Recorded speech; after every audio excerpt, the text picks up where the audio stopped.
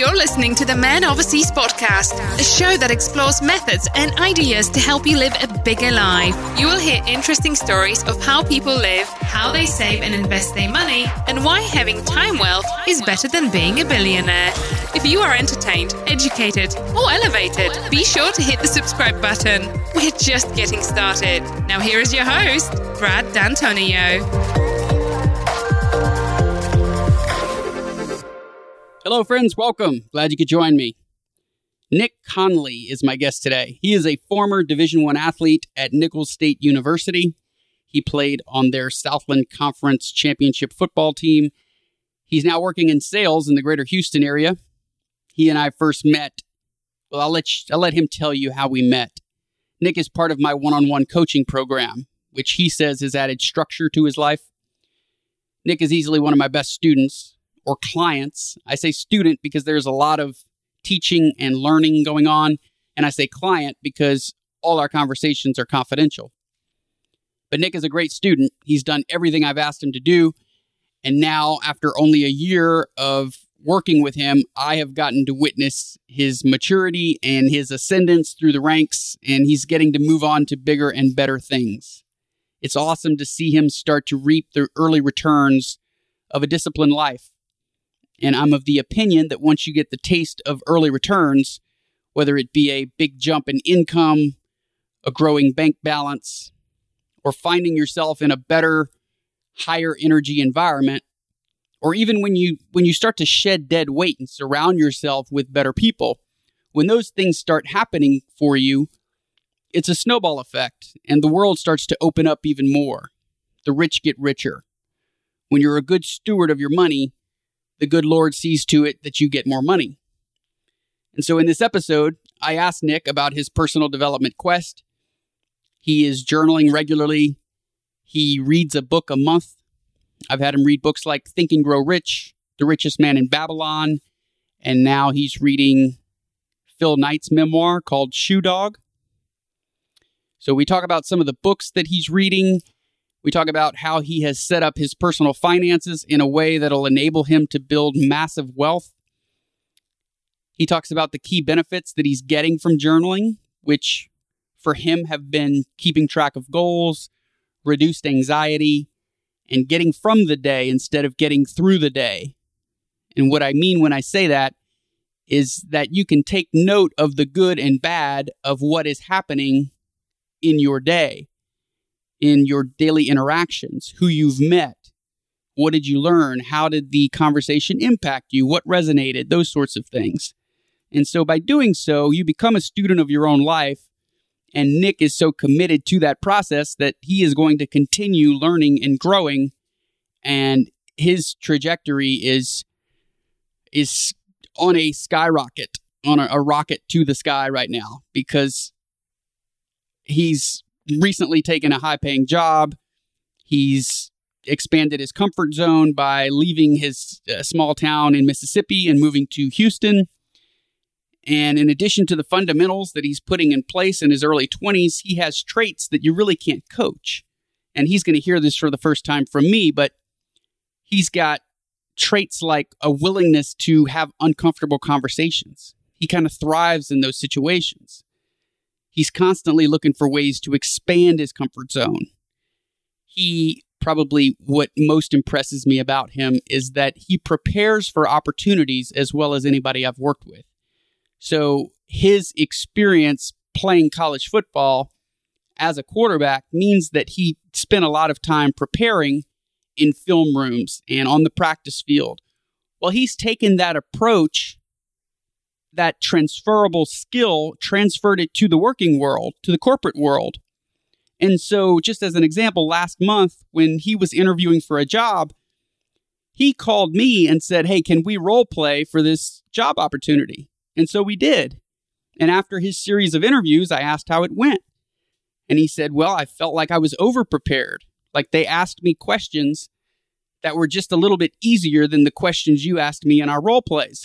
And so, of course, that was music to my ears, but it's awesome to witness someone's growth and maturation before my eyes. And I just thought this would be a fun conversation, and especially younger folks who are looking for some insight into what other 20-somethings are doing to help to set themselves up well for the rest of their lives. They would get that from a conversation with Nick. So this is a fun one, folks. I hope you enjoy my chat with Mr. Nick Conley.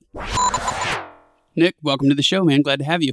Brad, it's an honor to be here, man. I appreciate it. So you just moved here from Jackson, Mississippi. That's correct.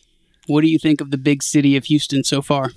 Man, let me tell you, I don't even know where to start, but I guess I'll have to. But I would honestly say it's a lot more people than Mississippi, obviously. And really the big thing that I've noticed is the hustle in everybody.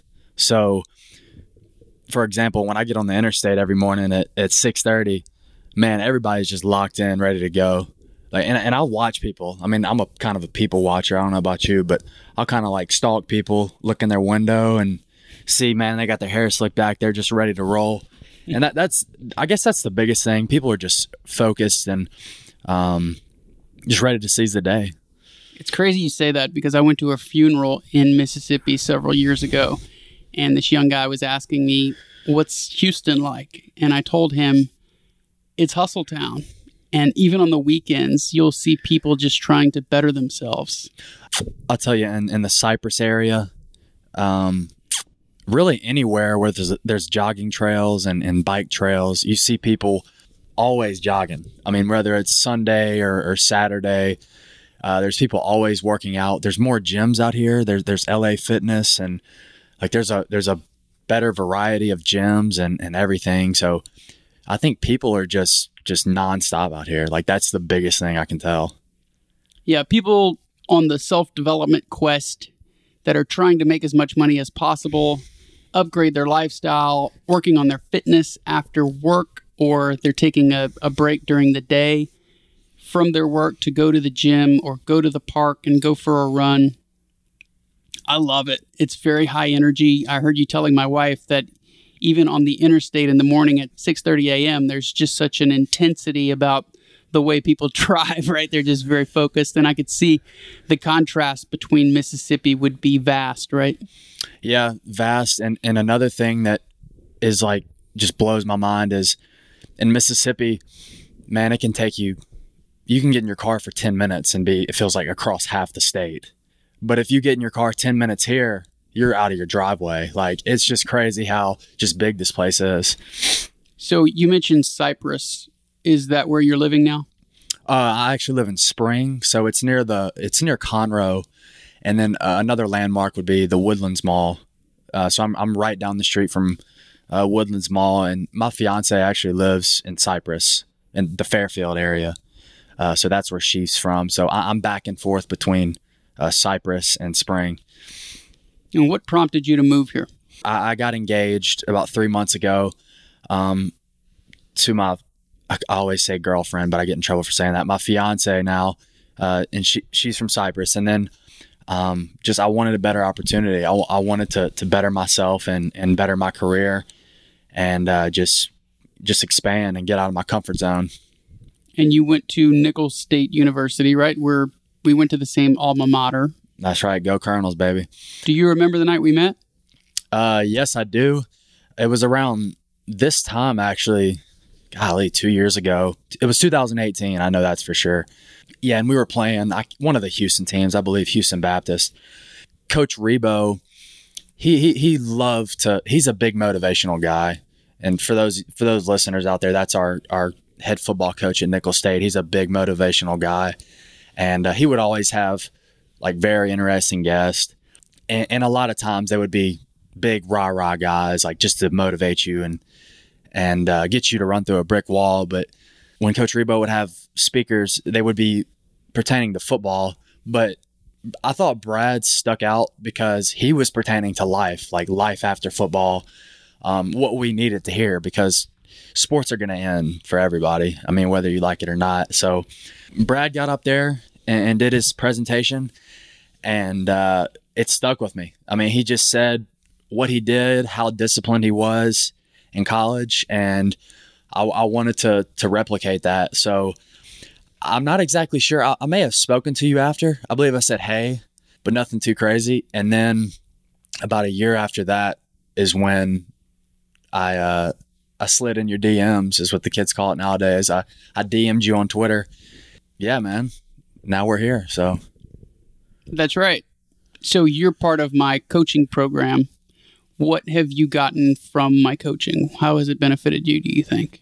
I've definitely noticed my life has better structure.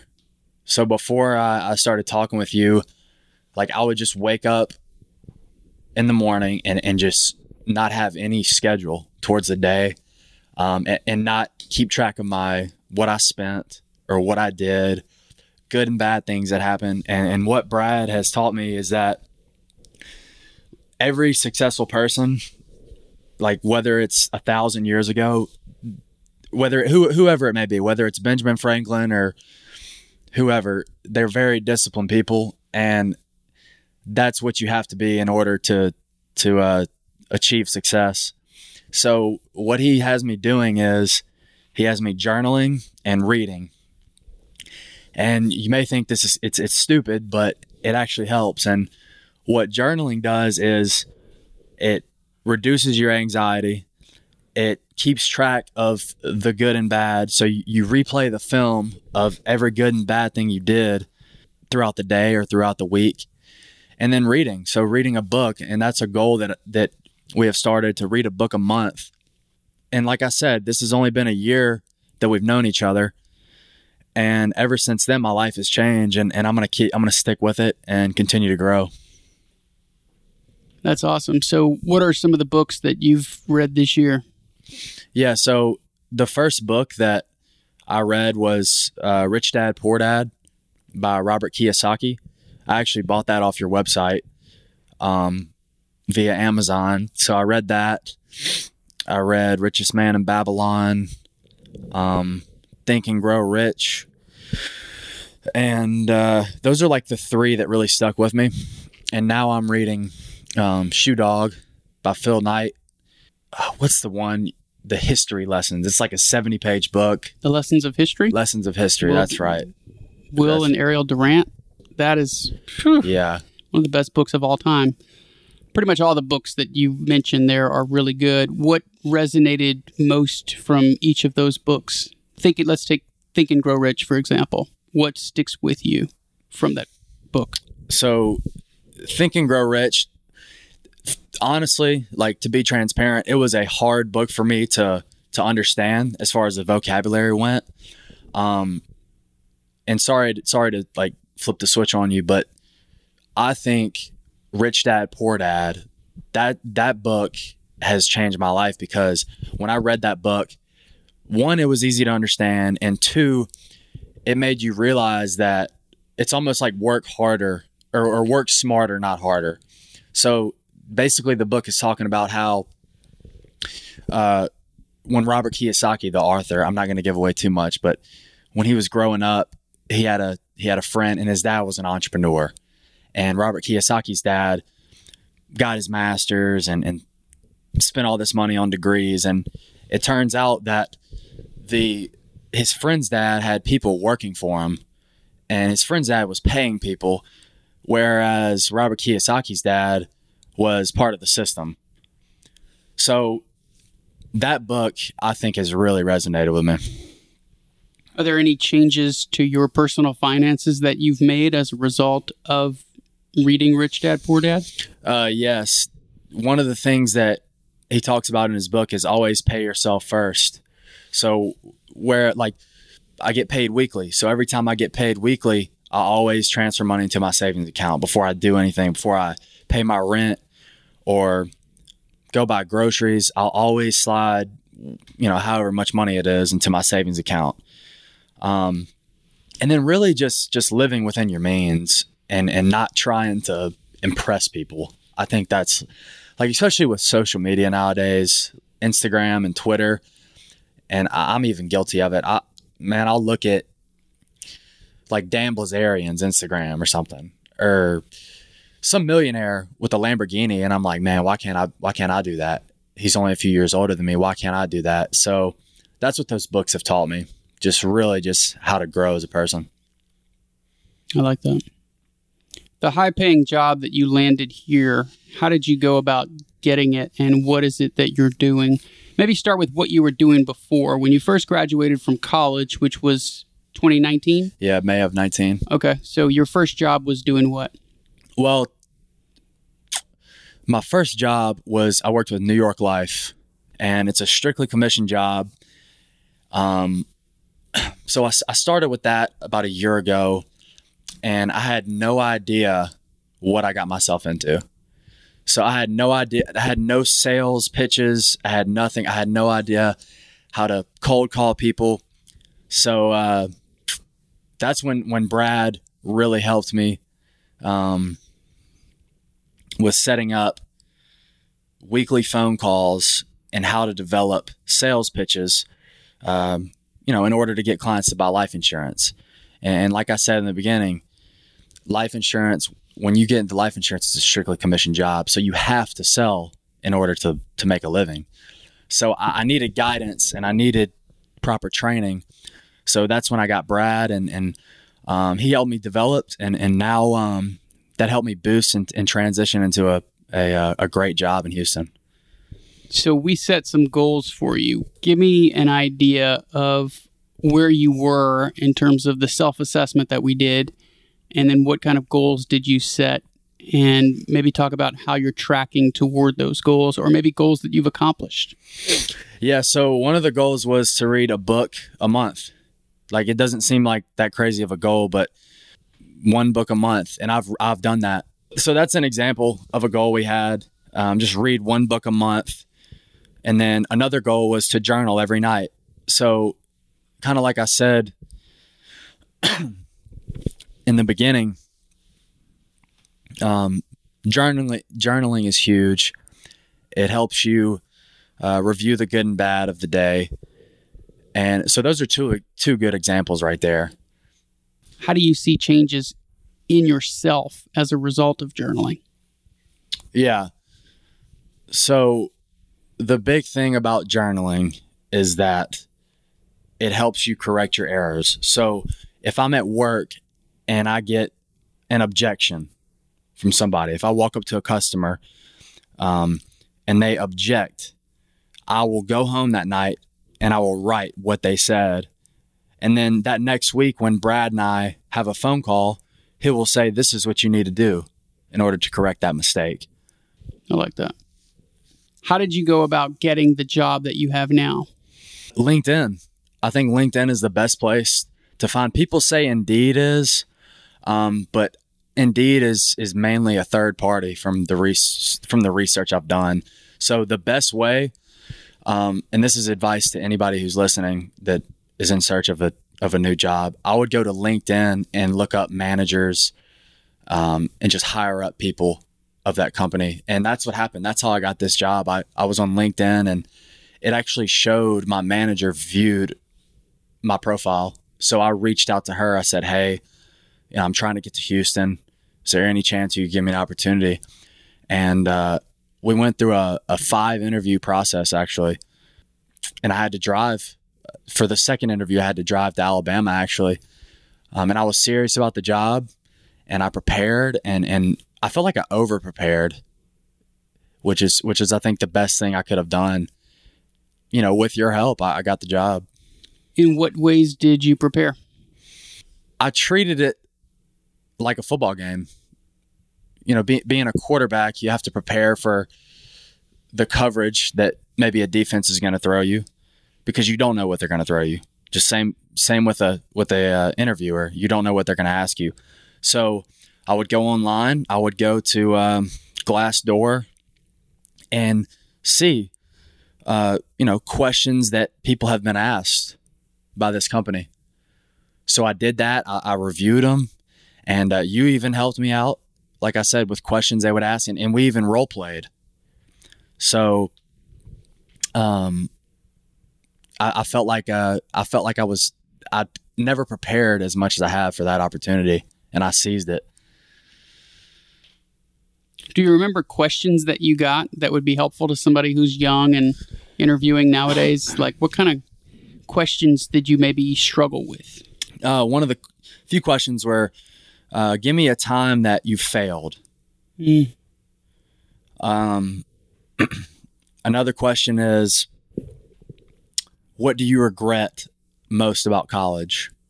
Oh, interesting. Yeah. How'd you answer that one? Yeah, I said I didn't nurture enough friendships. I didn't spend more quality time with teammates or friends. Did you have friends that weren't teammates? Because there's something like 65 guys on a football team. You got plenty to choose from, and you spend so much time with your teammates. Yeah, you think you get sick of them. I know, right? No, man. All of them, all my roommates were on the team. You're always together, so you really don't have a lot of free time. During the game, you're with them on the sideline or on the field, and then after the game, you go out with them. And then Sunday morning, you have weights with them, so it's nonstop. I mean, it's like they feel what you're going through, you know? So if you're dealing with anything, they'll be able to help you cope. So that's what I think is good about team sports. Talk about when you were recruited to go to Nichols, because at Nichols, we have or had the best quarterback that we've ever had playing there. And he was playing there before you got there, right? Yeah, he was. And y'all are the same age? No, he's a year younger. Okay. Oh, that might make it a little worse even. He was a true freshman starting. Wow. Okay. So how do you deal with knowing that they have a stud starter who's a year behind you and you're going to play quarterback there? Yeah, so the first 2 years of my college career were spent in junior college. After my sophomore year in junior college, Nichols gave me an opportunity to come play. And it was Division I college, and that was my lifelong dream, just to play Division I. Like, that's all I've ever dreamed about. And I took that opportunity. And just like every athlete, you have to be confident. Like, you can't go into somewhere and don't think you're Billy Badass. So, yeah, you have to be super confident at whatever you're doing in order to be successful. So that's what I did. So I went to Nichols, and I knew that Chase was there, but I didn't care. I mean, that's just the ego you have to have. Chase Forcade. Yes, Chase Forcade. He's a 4-year starter at Nichols State from 2016 to 2020. He's an NFL free agent right now. He started against the University of Georgia as a true freshman and nearly took them down. I mean, by himself, literally. And then he beat Kansas. Well, he didn't beat Kansas, but we beat Kansas. And he was the centerpiece of Nichols. I mean, he's the mayor of that place. So, I mean, he'll be able to get free alcohol and free food there for the rest of his life. He actually has a painting. I know majority of you probably are saying, well, where is Nichols State? But Nichols State is in Thibodaux, Louisiana. And really the only highlight about Nichols State is the Manning Passing Academy every year. And it's Peyton Manning, Eli Manning, and Archie Manning. They host a camp there, and they invite all the top college quarterbacks. You know, obviously Chase is going to get invited because, I mean, he literally is Nichols State University. But it's funny because our bar there, we have 2 bars there. Rox's, they painted a shrine of Chase throwing a football. Where is that? Over by the dance floor? Or?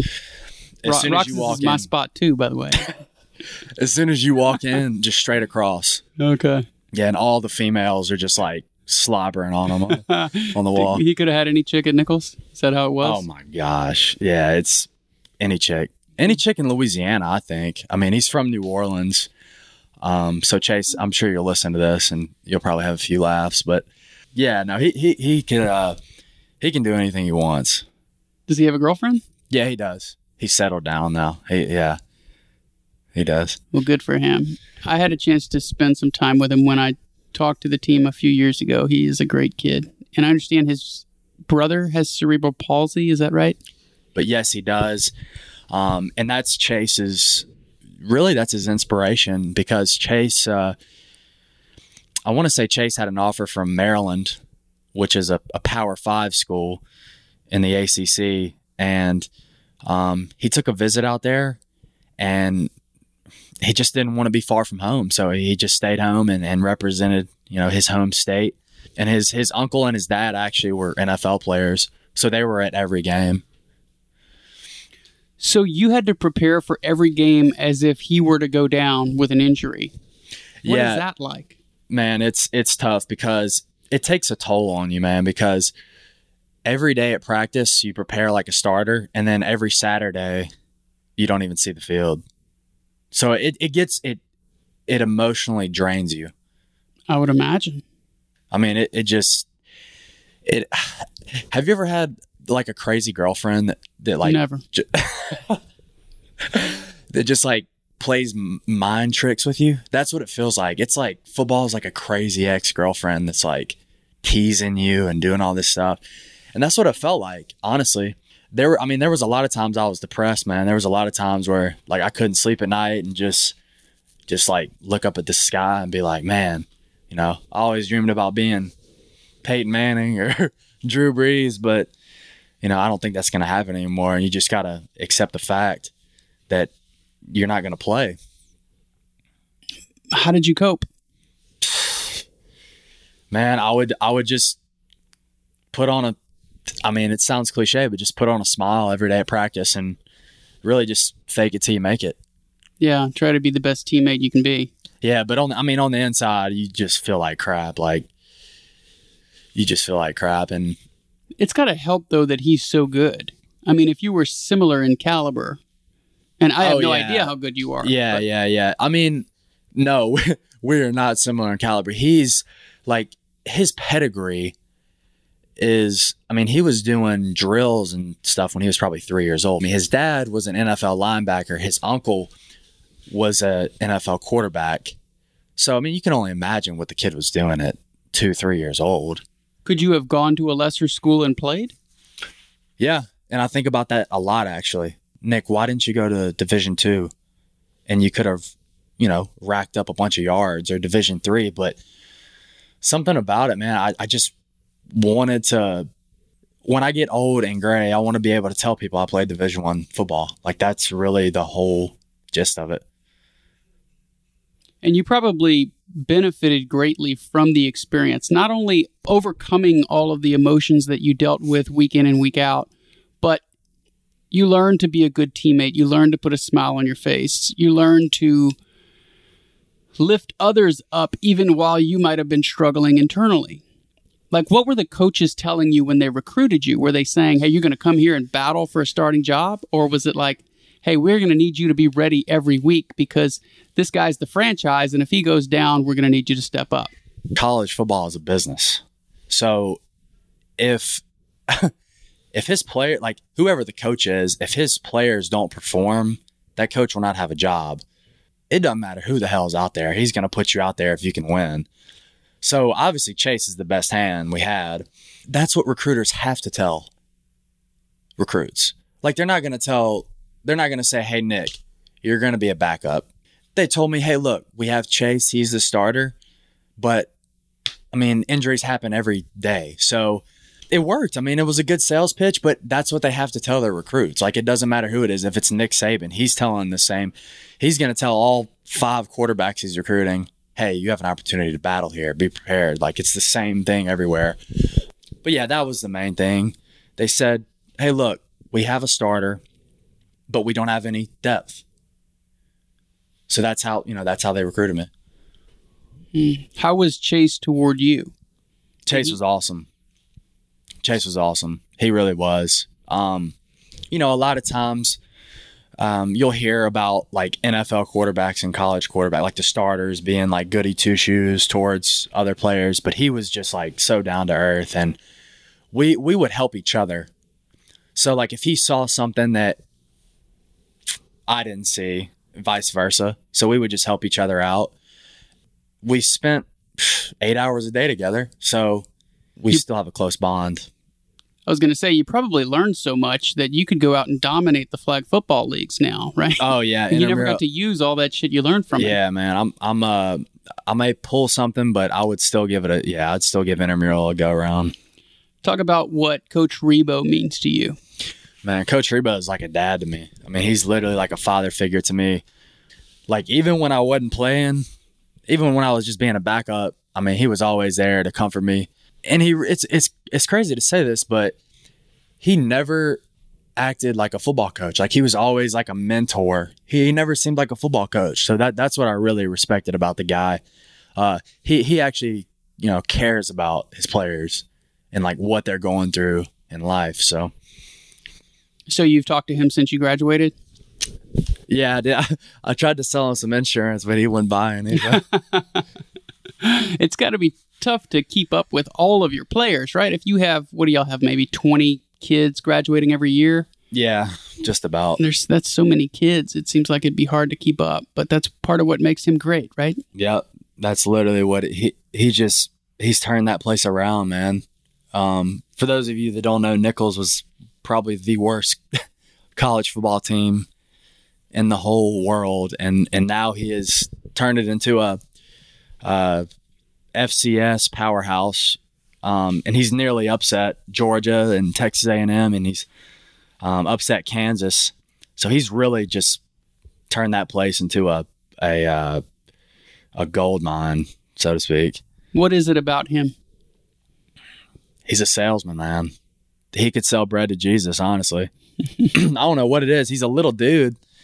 He's a little fiery dude with white hair, but that dude could, I'm telling you, he would be a good insurance salesman. Well, yeah, it's always my concern when somebody really succeeds at Nicholls that they're going to go into the quote-unquote private sector. That's what a lot of them do when they start to have a little success because there's so much money to be made in the private sector. And a lot of times Nicholls can't afford to pay up. So let's hope that doesn't happen to Coach Reber. Yeah, I don't think it will. Do you notice in the real world that others don't have the same experience, the same collegiate experience that you had? Like, do you ever look around at your colleagues and say, yeah, you didn't play team sports? Yeah, like, I sound like a tool when I say this, but you don't have that dog in you, I guess. That's what a lot of people say. Like, he doesn't have that dog in him. So, yeah, you'll kind of look at people and they'll maybe like loafing around or moaning and be like, this dude's never been hit by a 350-pound. Speaking of 350 pounds, talk about Ronald Ollie. He was the star of a Netflix show, and I had a few conversations with him, mostly text messages after I spoke with you guys a couple years ago, but I know you have a good relationship with him. Talk about Ronald Ollie. Yeah, so we're actually from Mississippi, and we both played on the junior college ranks. We actually played against each other in junior college, and then we ended up at Nicholls together. And that dude, he is a character, man. He is hilarious. Like, he is the class clown everywhere he goes. And obviously Last Chance U, everybody knows him. Like, I remember him and I went to Oxford, Mississippi one time. We went to Ole Miss just for one weekend. And this dude was getting more attention than the Ole Miss football players. Like, little sorority girls were walking up to him like, oh my God, Last Chance U. Like, selfie. So, yeah, that guy, man, he's big time. And he's a good dude. And he's actually really talented. He can rap, man. He's got some bars when he raps. Like, he's good. And he actually has a playlist on Spotify. And I think he's playing Canadian football right now. I was going to ask what's going to happen to him. Does he have a career on Netflix, or is it more football, or what's he going to do next? I would say it's more football. Canada shut down their league or season, so yeah, he's just looking for another opportunity right now. I see it right here. Raphael Dupree Perrin. Does that make any sense? I'm looking on Spotify. Oh no, his rap name is Romo Black. Okay. I'll check it out. You're in your mid-20s. You're 24, right? 23. 23. That's okay. Right. How do you guys most communicate? Oh my gosh, man. You're going to laugh, but it's Snapchat. Snapchat. Literally. 80% of my communication throughout the day, probably more, is with Snapchat. And is that just like text messaging on the app? Yeah, you can. So it was produced to send pictures, like to send selfies. I thought it was produced so that you could send nudes where it would disappear after 3 or 4 seconds. Well, isn't that how the app started? Yeah, there's some dirty people on there. No, but I'm saying I thought it was primarily for that reason when it first started. When I first heard about it, what was this, probably 7-8 years ago, as I understood, 12. that was how you could send a nude. And, you know, I send nudes 2 or 3 times a day. Yeah. It would disappear so you didn't have to worry about it being sent around after it was sent. Was that not the design of it? No, I mean, dude, I was like 10th grade when it came out. Okay. So yeah, that makes sense. I didn't have anything like producing to send nudes. but yeah, no, it used to not have screenshot. So I could send a picture of myself in a tube sock to you and you wouldn't be able to screenshot it. What would you put on the other foot? Because you tuck, right? You're a tucker. I'm a grower, not a shower.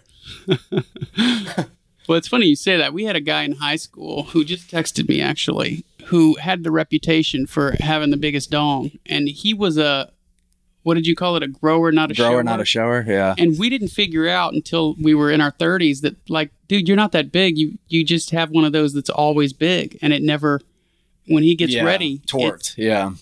It doesn't grow at all. And I didn't even know, we didn't know that was a thing until, like, there's so much shit that you don't know when you're 17 and there's no internet. So anyway, he had the reputation of a stud. And it turns out he's not that cool. He just has one of those, like, big. Like his personality isn't cool? No, he's kind of a dork, but I'm just saying kind of he was the dude with the big D in high school. Yeah. And he got that reputation, which is a pretty cool reputation to have. But when he gets ready, it doesn't even get any bigger than what we've seen in the locker room. Snap. Okay, I get what you're saying. So Dude, grower, that'd be terrible. A grower is different sizes at different times, right? Right. It looks different when in the morning when you have to pee and you're bending over all weird, you know, like trying not to hit the floor. Yeah. Well, he's the same at all times. At any time, it's the same. And we didn't know that was a thing. There's a lot of examples in life where it's like, oh shit, we didn't know that. If we had known that in high school, like, none of this would have happened. But yeah, you just have access to everything now. No kidding. So anyway, Snapchat is... Dude, this is a whole different rabbit hole you're trying to get into, bro. I'm interested, though, because we grew up so differently. We didn't have social media. I didn't get on until 2011. We had MySpace in like 06. Yeah. So I was 26 years old. So when I was your age, texting was pretty new. I thought y'all would put letters on doves and then like throw them. Right, yeah. Pigeons. Pigeons. Yes. Yeah, pigeons. So Snapchat used to have your top 3 best friends. Mm-hmm. So typically like your boo thing would be 1. We had that on MySpace. And then... But Tom was number 1. And then Brad and Chad would be 2 and 3. But like, see where we'd mess up, and I would say like my friend group, like we would balance 3 and 4 out, and 4 would be like the side piece girl. So like you would try to snap Chad more than Cindy at 4. But then when Cindy showed up at 3, boo things, you know, she's got the frying pan out trying to beat you. So you couldn't customize it to where you could keep your side piece out of the top 3. It showed top 3 friends up until probably 2014. And then 2015, dude, you could Snapchat Sarah Palin if you wanted to. Like, you could do whatever you wanted. And that was a function of how much you communicated with your side piece that she would automatically become top 3? So it's gauged off of points. So every time you send a Snapchat, you get like 3 points or whatever. I don't know what it is now, but so yeah, like literally the majority of guys with girlfriends, they'd have her at 1, Tony at 2, Bill at 3, and then it'd be some, you know, skeezer across town at 4. Tony's my sister-in-law's name. Oh, let's not bring her in. Sorry, Tony. That is so interesting to me. So it's changed now, but you guys stick with it. It seems like it would have become obsolete over time the way that Facebook has become for most people. I mean, how does a technology stay popular for 7 years? They literally have an update probably every week. And I'll show you like the name of our group chat. I wouldn't say it over air, but so that's my like 7 of my best friends that I grew up with. So we talk every day and we're all across the US. So we'll all send a Snapchat. Like I'll send a Snapchat of me in Houston traffic. Like a selfie. Yeah, like flicking them off, like going to the money or something. Because it's cooler to do that. Exactly. Exactly. And then My friend Luke, shout out to Luke. You've actually talked with Brad. So Luke will send a Snapchat of him doing whatever he does. And then James is in New Orleans. So James will send a Snapchat of him. So it's cool, man. Like, it's so cool how you, and you can add famous people on there. Like, some famous people have their public, like they'll have their Snapchat on public. So you could get a famous person into your group of 7? Is that what you're saying? No. See, there's settings. So, like, some people, like, say if you had the setting to which we all had, I'd add you, you'd have to add me back. But some celebrities have, like, a subscription. So all you gotta do is just click follow. They don't follow you back. You're looking at, like, it'd be like me following you on Instagram and then you not following me back. Like, that's all it is. Okay. What do you make of all these celebrities that put a phone number up and say, text me and I'll chat with you? I think that's baloney, man. Yeah. I don't know who, like, I think Grant Cardone did it. He started that? I don't know if he started it or not, but, like, everybody, Bradley Martin, big YouTube guy, big musclehead, he did it. Like, hey, text me. I mean, man, you know this guy's probably getting 10,000 text messages a minute. So. Well, Barack Obama did it recently. There's no way he's taking time to reply to everybody. Yeah. He could have 2 phones like Kevin Gates, though. Who's Kevin Gates? You don't know who Kevin Gates is? He's a rapper, man. He has a song called 2 Phones. You know, I only got the baby on my Spotify. That's about it. Man, you listen to Run DMC. I do. Oh, man. So you're on Instagram, Facebook, I imagine. Yeah. Snapchat, Twitter. The whole 9, man. How much of your time does that consume in a day? Oh my gosh. Like, it feels like half my day is just, well, not at work, but like when I'm on the pot, like I'll be on Twitter. Do you think your virtual life is more real life and real life is more secondary? No, I keep a fine balance. Like I feel like my social skills are top of the line for someone my age. Like, and that's where insurance has helped because, man, we would have to call random ass people, like people you've never even heard of, and you'd have to call them and they'd like cuss you out and hang up the phone on you. So that's where I feel like a lot of, like, I'm just so comfortable talking to people. But yeah, I try to stay away from as much as I can from social media nowadays.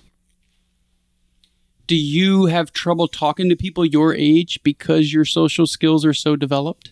I have noticed that ever since we've started like coaching and I've started reading. But man, like, I feel like a nerd every time I sit with somebody my age and tell them that I have a mentor or a coach. Cause they'll be like, hey, what are you doing this weekend, Nick? Like, hey dude, I'm going to go read Rich Dad, Poor Dad. And then they're like, hey, I'm going to go to the titty bar. I get a lot of jokes, but I know what it's going to do for me in the long run. I know I'm going to excel them in the long run. Well, isn't it already starting to have major returns for you? All these things that you're doing? Yeah. And I don't know if we're going off topic here, but I had a convo with this lady at work about how the 20s are the weirdest time of your life, because like when you're 23 years old, you could be getting your master's. You could still be taking 2 victory laps at a university. You could still technically be in college. And then like I'm engaged. So but it's just crazy, man, like how different people's lives are at 20. And that just goes to show, like, stop trying to compare yourself to Sally Sue on Instagram that, you know, just got proposed to or whatnot. But it just goes to show, man, like, you know, whoever you believe in, but I believe in God, and I think God has different, you know, he everybody's running their own race is what I'm trying to say. So don't try to rush it and don't try to be like anyone else. So you feel like God has a plan for you? Yeah. Where did those values get instilled in you? Did your parents bring you up in the church?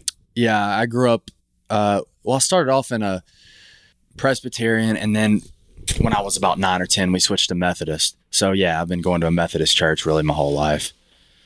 And so did you feel a rush to grow up?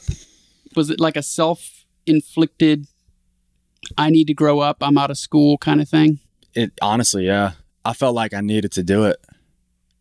I did it because I wanted to get out of my comfort zone. So you have a propensity toward growth. And is your fiance on the same page in that regard? I'm trying to get her on the same page with like the same values you're teaching me. And she's slowly starting to understand that. Where do you butt heads? Here's a great example. Here's a prime example. Buying a car versus leasing a car. And I know dang well that listeners out there may have this problem with their spouse, but I believe that you should, especially at this age, like you don't have thousands of dollars in liquid cash. So I think you should just buy a hoopty or buy just a basic car and be done and just pay for it. Whereas not pay a $200 or $300 note on a car, because you could use that $200 or $300 for a lot more beneficial things. So you were driving a used truck and then your parents offered to help get you a new car, correct? I was driving a Ford Fusion, like the most basic, like company car, 2012. But it wasn't a company car. Yeah, that's what my friends would be like. Hey, Nick, sick company car. It was it was paid off though? Yeah, I basically bought the whole thing for $4,000. So you're driving a paid for car. You're living at home your first year out of college, right? Correct. So what you're making from your New York Life job, you're able to save. Yes. And were you investing also? Yes, I invested. At first, I was dabbling in the market. So I would buy cannabis stock, or I'm trying to think of some symbols that I bought. Aurora Cannabis. That's really what I bought. Day trading, swing trading, whatever you want to call it. And you kind of shied me away from that because it's just too risky to do that, especially with a low net worth. Because my net worth at the time, and even now, I mean, it's still not enough, not at this age, to put damn near 70% of your money into day trading. So what you made me realize is that an index fund, or Vanguard fund, Vanguard index fund. Yeah. Vanguard index, VTSAX is actually it. And I put, 4 or 5. It's 5 now. It's actually grown, but it's $5,000 right now, and I'm gonna keep it in there until I'm, maybe your age, 85, however old you are. I'm 82, but yeah, that's a great plan because an index fund is very diversified and it's very low cost. So these haven't been around a long time that you could invest automatically and so cheaply, because what you want to stay away from is transaction fees. There's a taxable event when you sell a stock. You have to pay short-term capital gains tax when you sell a stock within a year of owning it. Yeah. So day trading is a bad idea anyway, because most stocks go down in value, and who are you to think that you can time the market? So it can be fun to do, but overall, it's a poor strategy. I would see it more as a learning experience if you're buying individual stocks, but you have to think holistically. And what I mean by that is look at your entire financial picture. How much money do you have? How many debts do you have? When you take your assets minus your liabilities, that's how you figure out your net worth. If your net worth is only, let's say, $10,000, by no means should you be taking several $1,000s and buying individual stocks. How are you going to take 30% of your money and go buy a pharmaceutical stock? It's just unwise. But if you put that money into a diversified index or mutual fund, that thing's going to grow, and you're going to be really grateful that you did when you're my age, 82, because those index funds, what they do is they self-cleanse. Like when a stock fails and it's kicked off the New York Stock Exchange, it's no longer going to be in the fund, if that makes any sense. So like if you buy an S&P 500 index, then companies don't stay in the S&P 500. They get kicked out. If you bought 500 individual stocks, you'd still have to hold the losers even though they went bankrupt. But in this situation, You don't have to. It's self-generating, self-regenerating. So it'll kick up another good stock that's doing well up into your S&P 500 index. So that's really impressive that you decided to do that. And I should say, too, that you also take advantage of your retirement accounts, right? Don't you have a 401k? Yeah, so I started this job 3 weeks ago, and I've already enrolled into my 401k. And Beautiful. Do they match? yes, 8%. It's free money. So what you want to do then is money that you want to invest beyond the 401k, because you want to take advantage of the free money. Money that you invest beyond that, you would put into like a Vanguard fund, and then you can automatically send money to that Vanguard fund every month. You can auto invest it, just like your 401k. And then if you want to get involved in real estate investing, which hopefully you'll be doing at some point, then you can start generating some passive income by hopefully putting at least 20% down on a house. Maybe your first house, you house hack, or you buy a starter home, quote unquote, with your wife, and then you end up turning that into a rental property someday, because your income is going to start skyrocketing here pretty soon. I mean, you've already gotten a huge jump with this new job, so it's awesome to see. So Snapchat, side pieces, personal finance, journaling, books. Is there anything else you want to cover before we get into fun questions? Man, whatever you want to throw at me. I got hacked on Cash App. Really?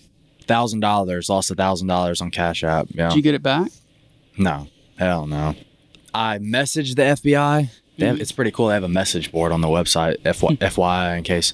And then I actually called the FBI, and the dude was like taking notes. He was like, "Sir, what happened?" You know, he probably thought it was a terrorist attack or something. I was like, "Dude, I lost $1,000 on Snapchat." I was like crying. He was like, "Oh, okay." Like, he didn't think it was a big deal at all. Did you say, "I'm 22 years old"? It's like, dude, that's like everything I have. But no, so goes back to Snapchat. So I'm scrolling through Snapchat one day, and one of my good friends had posted on his story. So he said, "Slide up if you want to make money." Just the cheesiest trick in the book. So I slid up on it, messaged him. What I thought I was messaging him. Bank account number, social security, and all that. He had already been hacked. So I'm messaging this dude in Atlanta, Georgia. So he was like, "Hey man, I thought I was talking," the guy's name's Dave, so I thought I was talking to Dave. He was like, "Nick, what's up, dude? You got to try this out. Put more than $500 on your Cash App, just in your, don't send it to anybody, just put it, have it ready." Like, that's what he said. He said, "Don't send it to anybody." So I got on my community bank app. I got out like everything I had in my savings. I put in $1,000, and I just left it on my Cash App. And the hacker, the guy I was talking to, said, "Dude, all I need is your username and like your last 4 digits of your debit card." So I was like, okay, so how's he going to hack? So, you know, how's anything bad going to happen is what I was saying.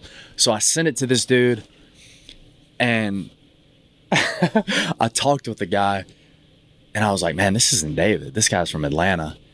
And he logged me out of my Cash App and took my $1,000. Why did you have to have the money in your Cash App? Because he said he was going to, quote unquote, and I feel like an idiot for telling you this. He said he was going to, quote unquote, invest it in Bitcoin and triple my money.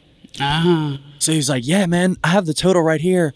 You put in 1,000 and I see $3,600 return." I was like, "Shit, yeah, man." Dude, you didn't know me at that time, did you? Obviously not. Okay. So in my head, I'm like, "Dude, I'm about to put in the 3,600 back and get, $7 grand." But yeah, that didn't work. And yeah, that was probably this was right before we started talking. So you can obviously see my life was like headed down a long, dusty road. It is funny. There are some guys who only date 22-year-old women because they like that. Yeah, that's right. Okay, so where do you see yourself when you are, let's say, 30 years old?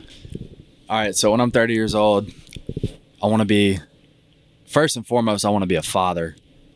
I want to be that like rip dad at like softball games, at like cussing out my kid. Hell yeah. You know, with like Baby Gap cutoff t-shirts. Yeah. I want to be that kind of dude. Abercrombie. Aeropostale. No, in all seriousness, I want to be a mentor, one, and then a manager or a CEO of a company. So are you going to buy a house in Houston, you think? The next move would to be rent. I'm going to stay in this studio for as long as I can. And then that's going to be the next big decision, is to buy a house. When are you getting married? July of 2021. About a year. And so is she going to live with her parents until y'all are married? Yes. And once you're married, are you going to live in the studio apartment where you are now? Yes, that is the plan. Studios are tough. We don't even stay in studios around the world because it's just so cramped, man. And it's like, I guess I'm somewhat of an introvert. And being an only child, man, like I used to just play with like action figures all day and just be to myself. And and she has siblings, so she's used to camaraderie, and it's not a bad thing. It's just that, you know, you need your space, like you need your quiet time, your me time. So yeah, no, you're spot on with the studio. Like, it's important to have a large area of where you can hang out in a room and just get away. Yeah, or even work or have a phone call, or because that's healthy. Yeah, I think. I mean, I could see doing it on vacation, but to live full time in a studio, that's some European stuff there. I mean, this place right here, it's perfect in my mind because I can be in the kitchen, she can be in the bedroom, I can be in here. Heck yeah. So we always search Airbnb to ensure that there's at least a separate room where I can do some work. Any kids that you plan to have? Two. Hopefully two. Hopefully like a Peyton Manning and then an Eli Manning. Dude, y'all got some genes, right? Because I was scrolling through your Twitter. Avatar babies. Wasn't your fiance like the offensive player of the week in the Southland Conference? So she was a volleyball player, huh? That's a bad B word. Yeah, she's the real deal. Is she a better athlete than you? Oh hell yeah, it's not even close. Her vertical's like, she's jumping out of the gym, man. Like she's got an MJ. I hate to compare anybody with Michael Jordan, but like she's got some hops. How did you meet her? We met on vacation. Get out of here. It's crazy, man. You had some balls to walk up Kids to her these days. and give her daps and say, "What's good, girl?" Dude, I mean, I could walk up to Jennifer Aniston if you needed me to. So. I had some liquid confidence too. You know, I had something in my system, so that obviously helped. But yeah, I walked up to her, and I think she was kind of creeped out at first by how like open I was. But hey, man, the rest is history. She was a dime. You saw staring across the room, and did y'all dance, or how did it go down? So we met at the beach, and then later that night we put our boogie shoes on and went to dance, and then we just stayed in contact after that. What beach were you at? Panama City. And was this spring break? Yeah, this is spring break of 2018, actually. Get out of here. It's crazy, man. And now you're engaged September 2020 or October 2020. It goes back to social media, though, how easy it is to stay in contact and FaceTime. And did y'all have a chance to like spend a lot of time with each other to where at least you'd have a fight before you committed to moving to Houston? Yeah. We did. Last Christmas, I stayed at their house for 2 months. Felt like I moved in with them. And then during quarantine, I stayed for like 3 months. Yeah, we just put our boxing gloves on and you know, go Mike Tyson with each other if we disagree with stuff. So what's a young couple fight about?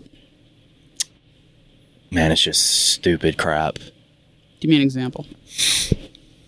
I mean, I'm just kind of a nuisance to her. Like I'll fart under the covers or something. And then like put the covers over her head. Or do girls fart? She's never farted. Is that a problem, you think? I think it is. Girls are mimetic, and you learn this traveling around the world. They just copy each other. So if some girl thinks that it's cool to burp, or if some girl thinks that it's cool to eat, like you ever notice this obsession they have with eating now? That's social media. First. That shit, yeah.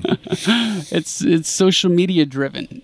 That's the fact that tall guys are attractive. Like I had to hear that on dates about tall guys, and I'm like, this is a new thing and you don't realize it. I mean, I understand being attracted to height and status and income and all that, but for it to be an openly talked about deal where they always want food or they want the tall guy, or it's just social media driven. And I don't know that there's self-awareness to realize how mimetic it is, but cultures develop for a reason. It's because you pretty much, women don't tend to know what they want. They want what other women want. And guys are that way to some extent, but girls more so.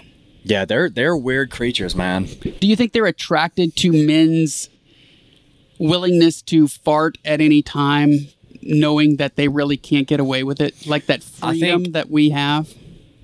I've had a topic like this. I think girls like guys that kind of are rebels. You know, they're kind of rebellious. And farting would be that. Absolutely. That's childish, but I mean, I'm not. Maybe. I mean, I'm sure you do it. Oh, I don't. You'd have to ask my wife.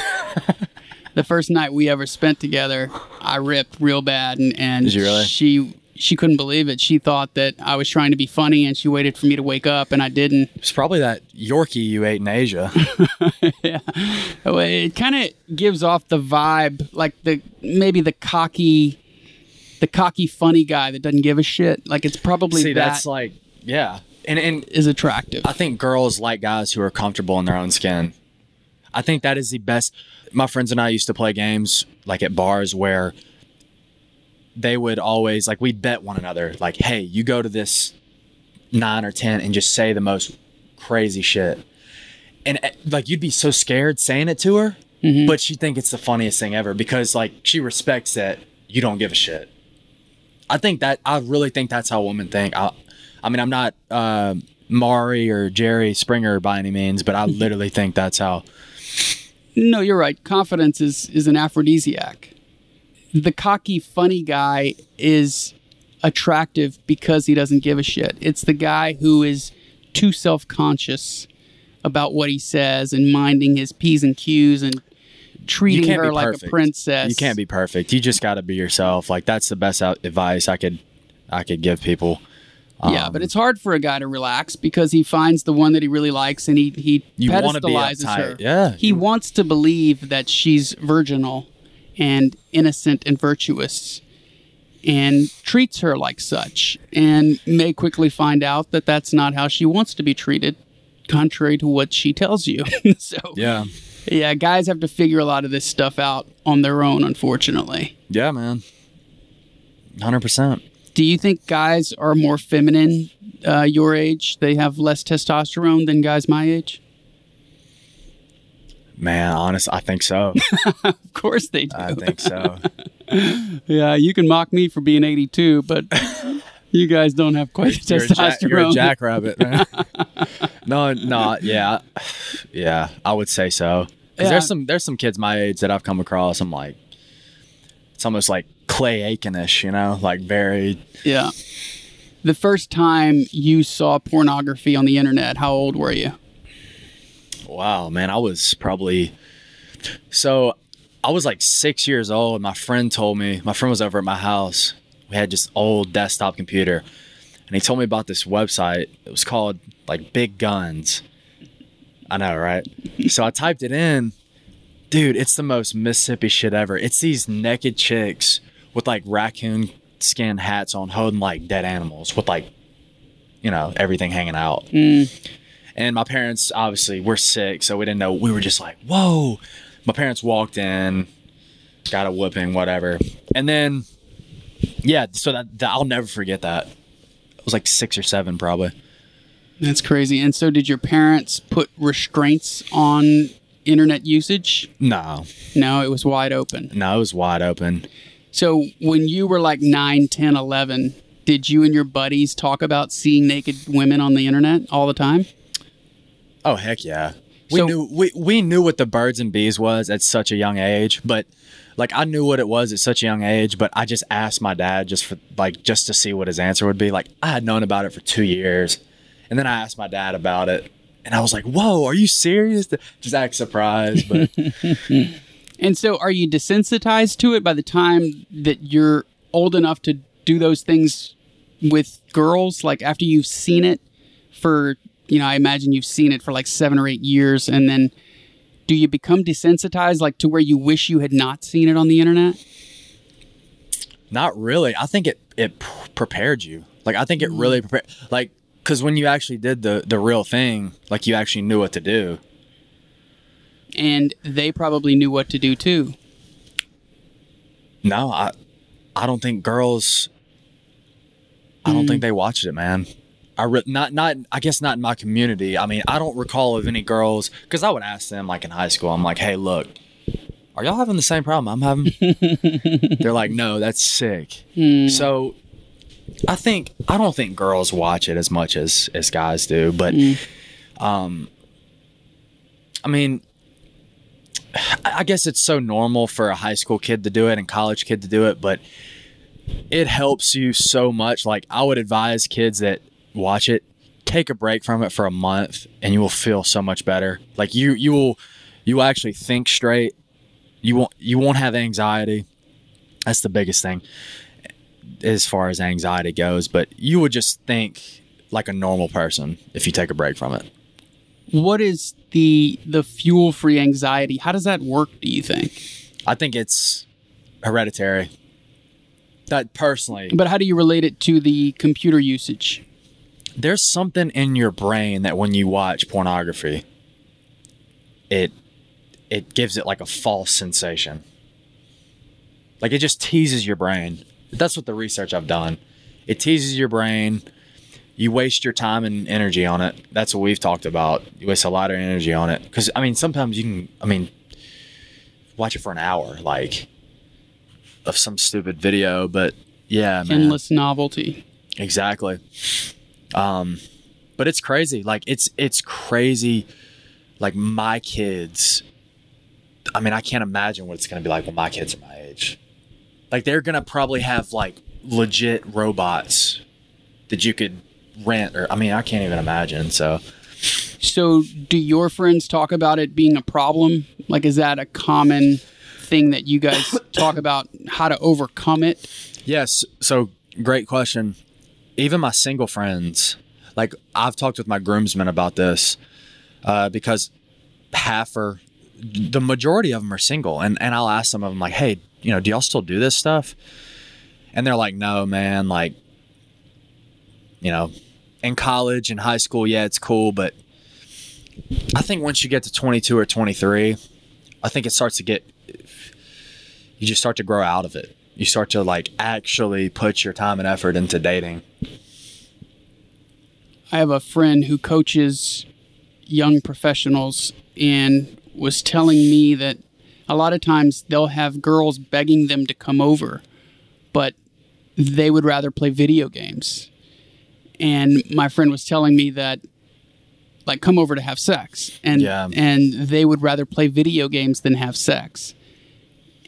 Have your friends had trouble with video game addictions? Because video games are so good? Dude, Fortnite and Apex, man. I don't think I think they would turn their video games off, knowing my friends. I think they would chase tail. Just knowing my friends. They're some horn dogs, so.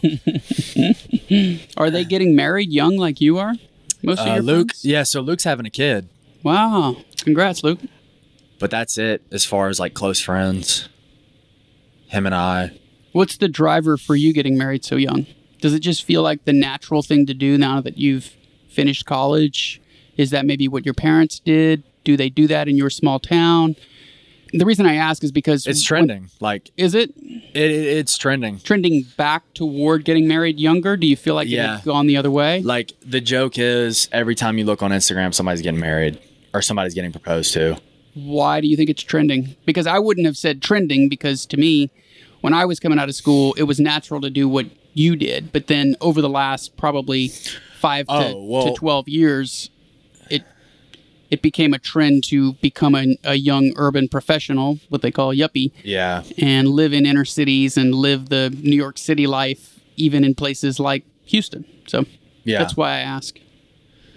Yeah. I mean, it's every time I'm on social media, somebody's getting engaged to, and I wanted to do it because, one, I realized that this woman is somebody I can grow with and that's going to be able to put up with my bull crap, and I'll be able to definitely provide for her. And another thing, I love her family too. Her family's been awesome to me. But I don't know, man. Does she have a brother? Yes. Are you more successful than him? Yes. That's important. And I say it doesn't matter how successful you are. Do you do better than her brother? That's the gauge. On paper, his degree is pretty superior. But as far as having a financial grasp of how to save money and how to, I've got him beat. It's not even close. So 10 years from now, you'll be much wealthier than him. Yeah, now he may have 6 boats that he's paying notes on, or whatever, a hunting ranch, but I'll probably still be driving that thing right there outside the 4Runner and until the wheels fall off. So, do you think if you were still playing football, y'all would be taking a knee right now? Man, great question. Depends on what. That would have to just depend on what Coach Rebo said. Because what he would say would go. Yeah. And I'm sure we would have to work out some type of pact or agreement. Because the majority of a locker room is African American. It doesn't matter where you are. That's just a fact. And playing football, that's what's so great about football in general, that I came from a private school. I had everything I ever asked for. Parents bought my car. Whenever I needed gas money, my mom would give me $100 whenever I needed money for food. And going to college, a lot of my teammates, man, they didn't have that luxury. Their scholarship was their only way to a free education. If I wanted, I could have gone to Ole Miss or Mississippi State and just been Johnny frat boy, but I wanted to chase a dream, and I'm so glad I did that, because you realize that I've learned how to make relationships and build relationships with people from completely different backgrounds and all be of one heartbeat. So you think Rebo would have had you guys take a knee?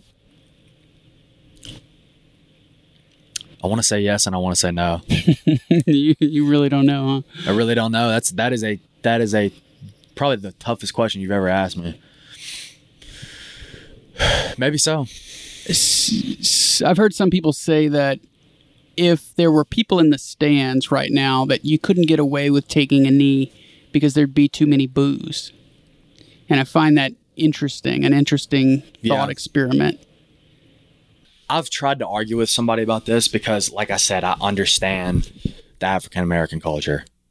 Because, shoot, man, majority of my friends are African-American. I completely understand how Colin Kaepernick started it. I completely understand, because he's looking at it through his eyes.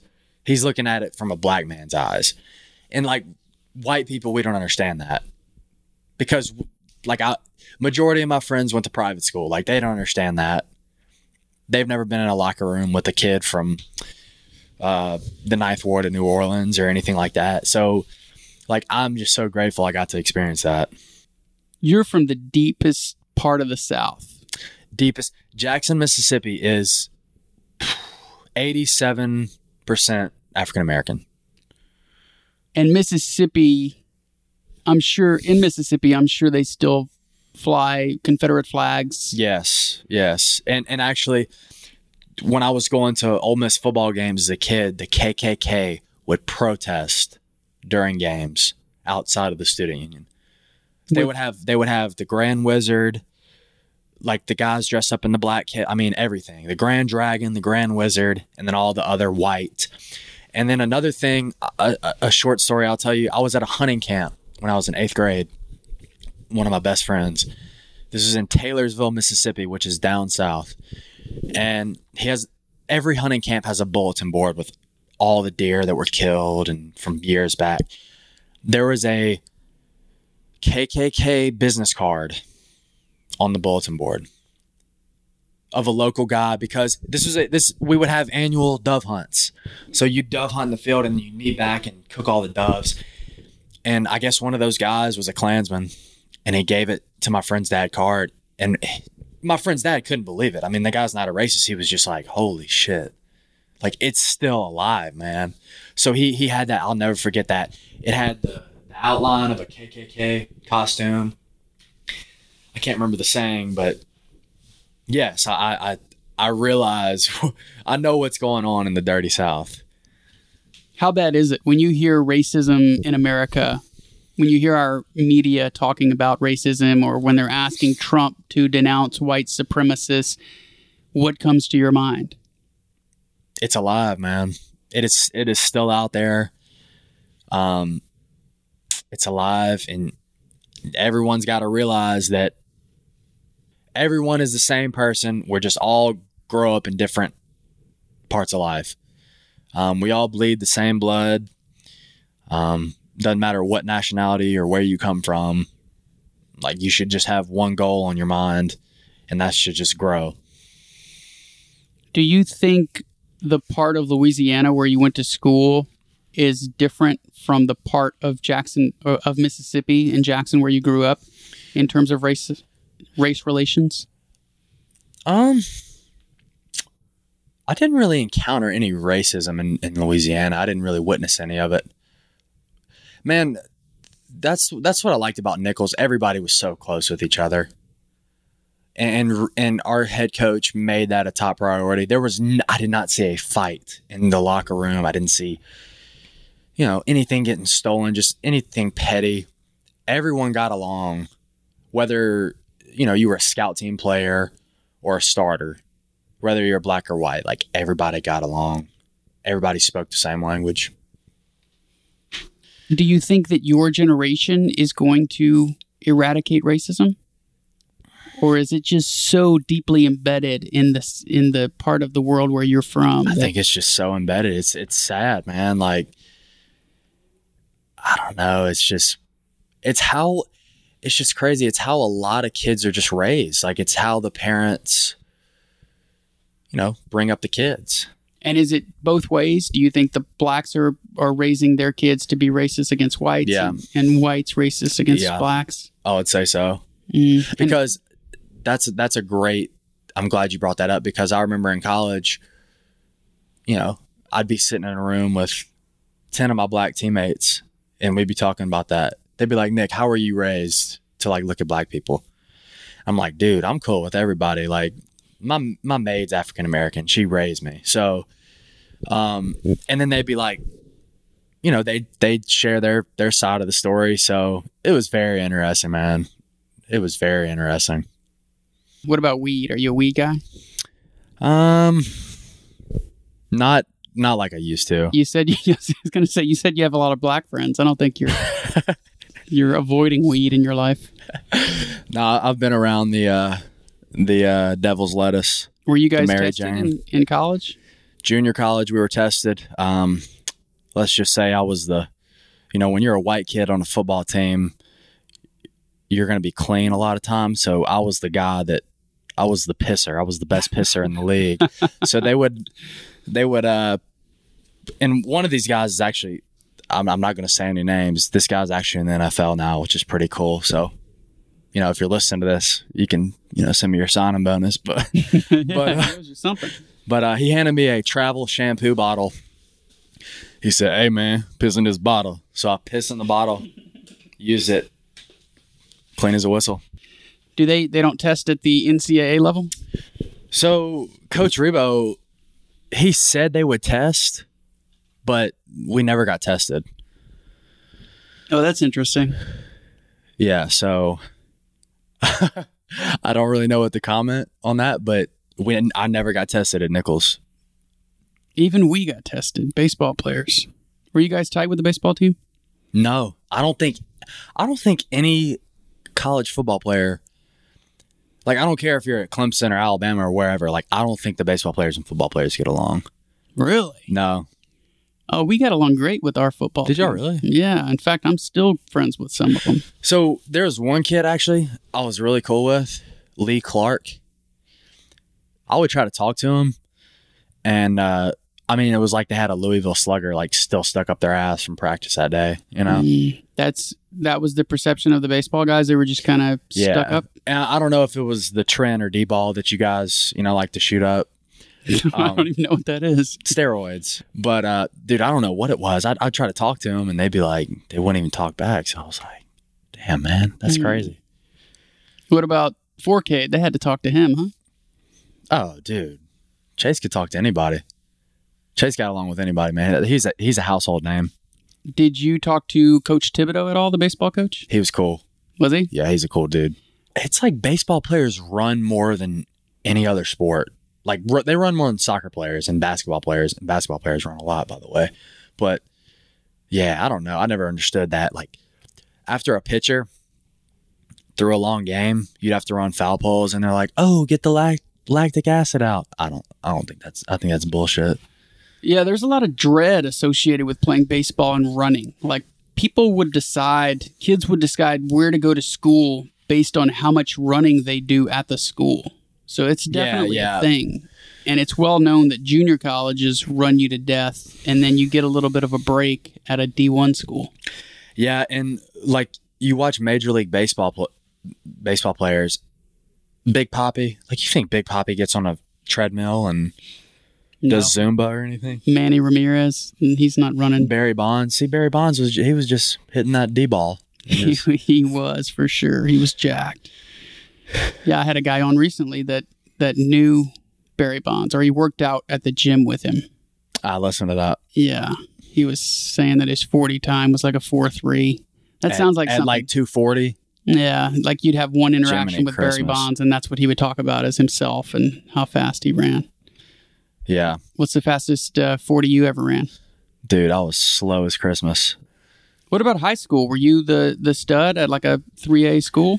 Yeah, I was a stud. Yeah? 4-year starter? White boys making some noise, man. No, I was a 2-year starter, actually, at Jackson Academy. And which schools were looking at you? Okay, so out of high school, I was an academic non-qualifier. What does that mean?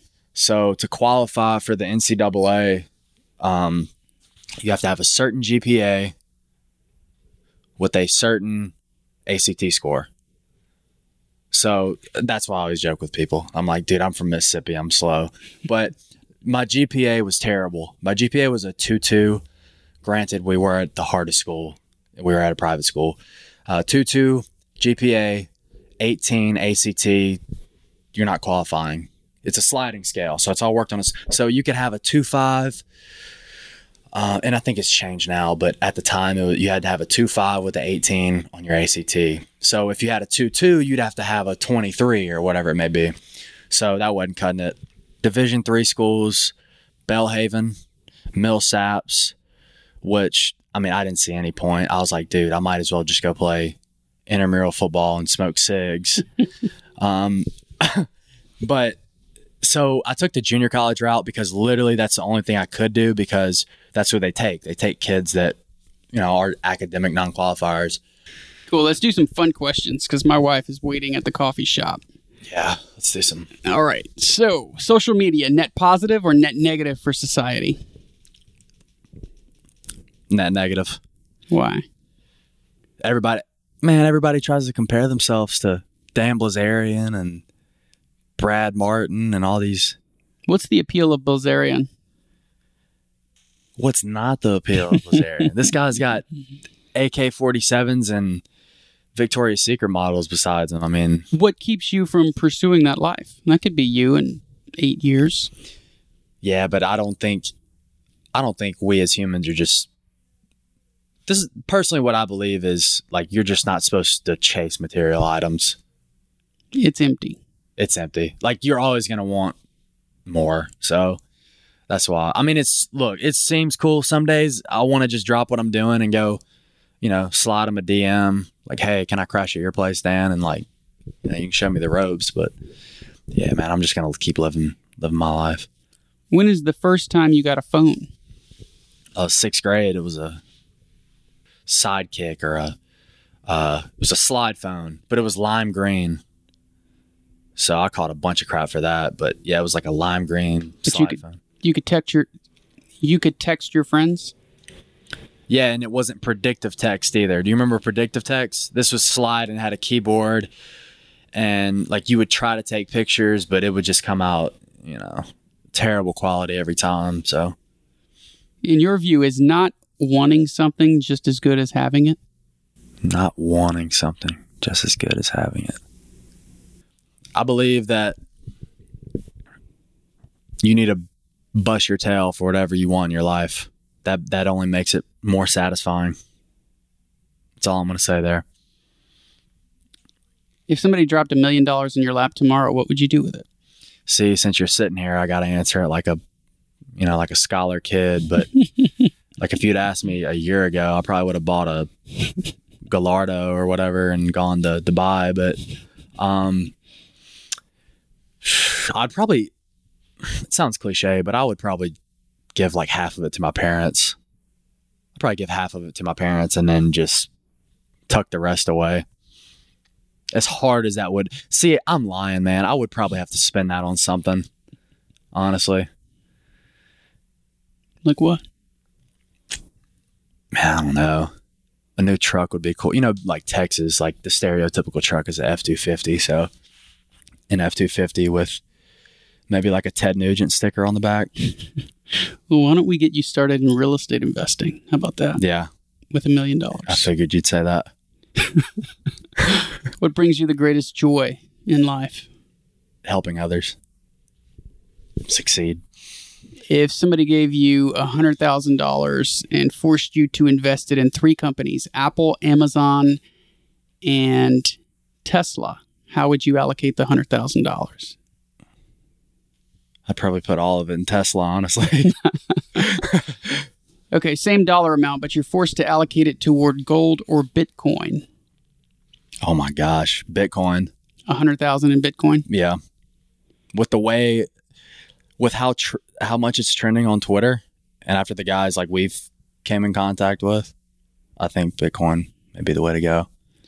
What percentage chance do you think that the president contracting coronavirus was an assassination attempt? If you had to put a percentage on it, that it was an assassination attempt, how likely is that? I'd say I don't want to say anything too crazy, but 51%. Yeah. What percentage chance do you think Trump didn't actually have coronavirus? That's a curveball. Yeah, that is a curveball. How likely is it that he didn't have it? Do you think it's likely? I think it could be likely. What percentage chance do you think Donald Trump has of being reelected? A legit chance. Put a percentage on it. 70. Do you have a favorite book? Shoe Dog at the moment. Shoe Dog is excellent. Man, I can't put it down. The story of Phil Knight. I can't wait till you get to the page that had me saying, holy shit, out loud. I cannot put that book down. I've never said that before reading a book, and it just came out of my mouth. This dude was 24 years old and got to see damn near every country. Like, I'm so jealous of that guy. And that could be you. Hell yeah. You're doing well. Do you have a favorite podcast? I think everyone's going to know this answer because, I mean, it's cliche, but I would have to say Joe Rogan or big sports guy. So The Bus with Taylor Lewan, plays offensive tackle for the Tennessee Titans. He holds his podcast in like a little like 1970s bus. It's hilarious. What is your favorite episode of this podcast?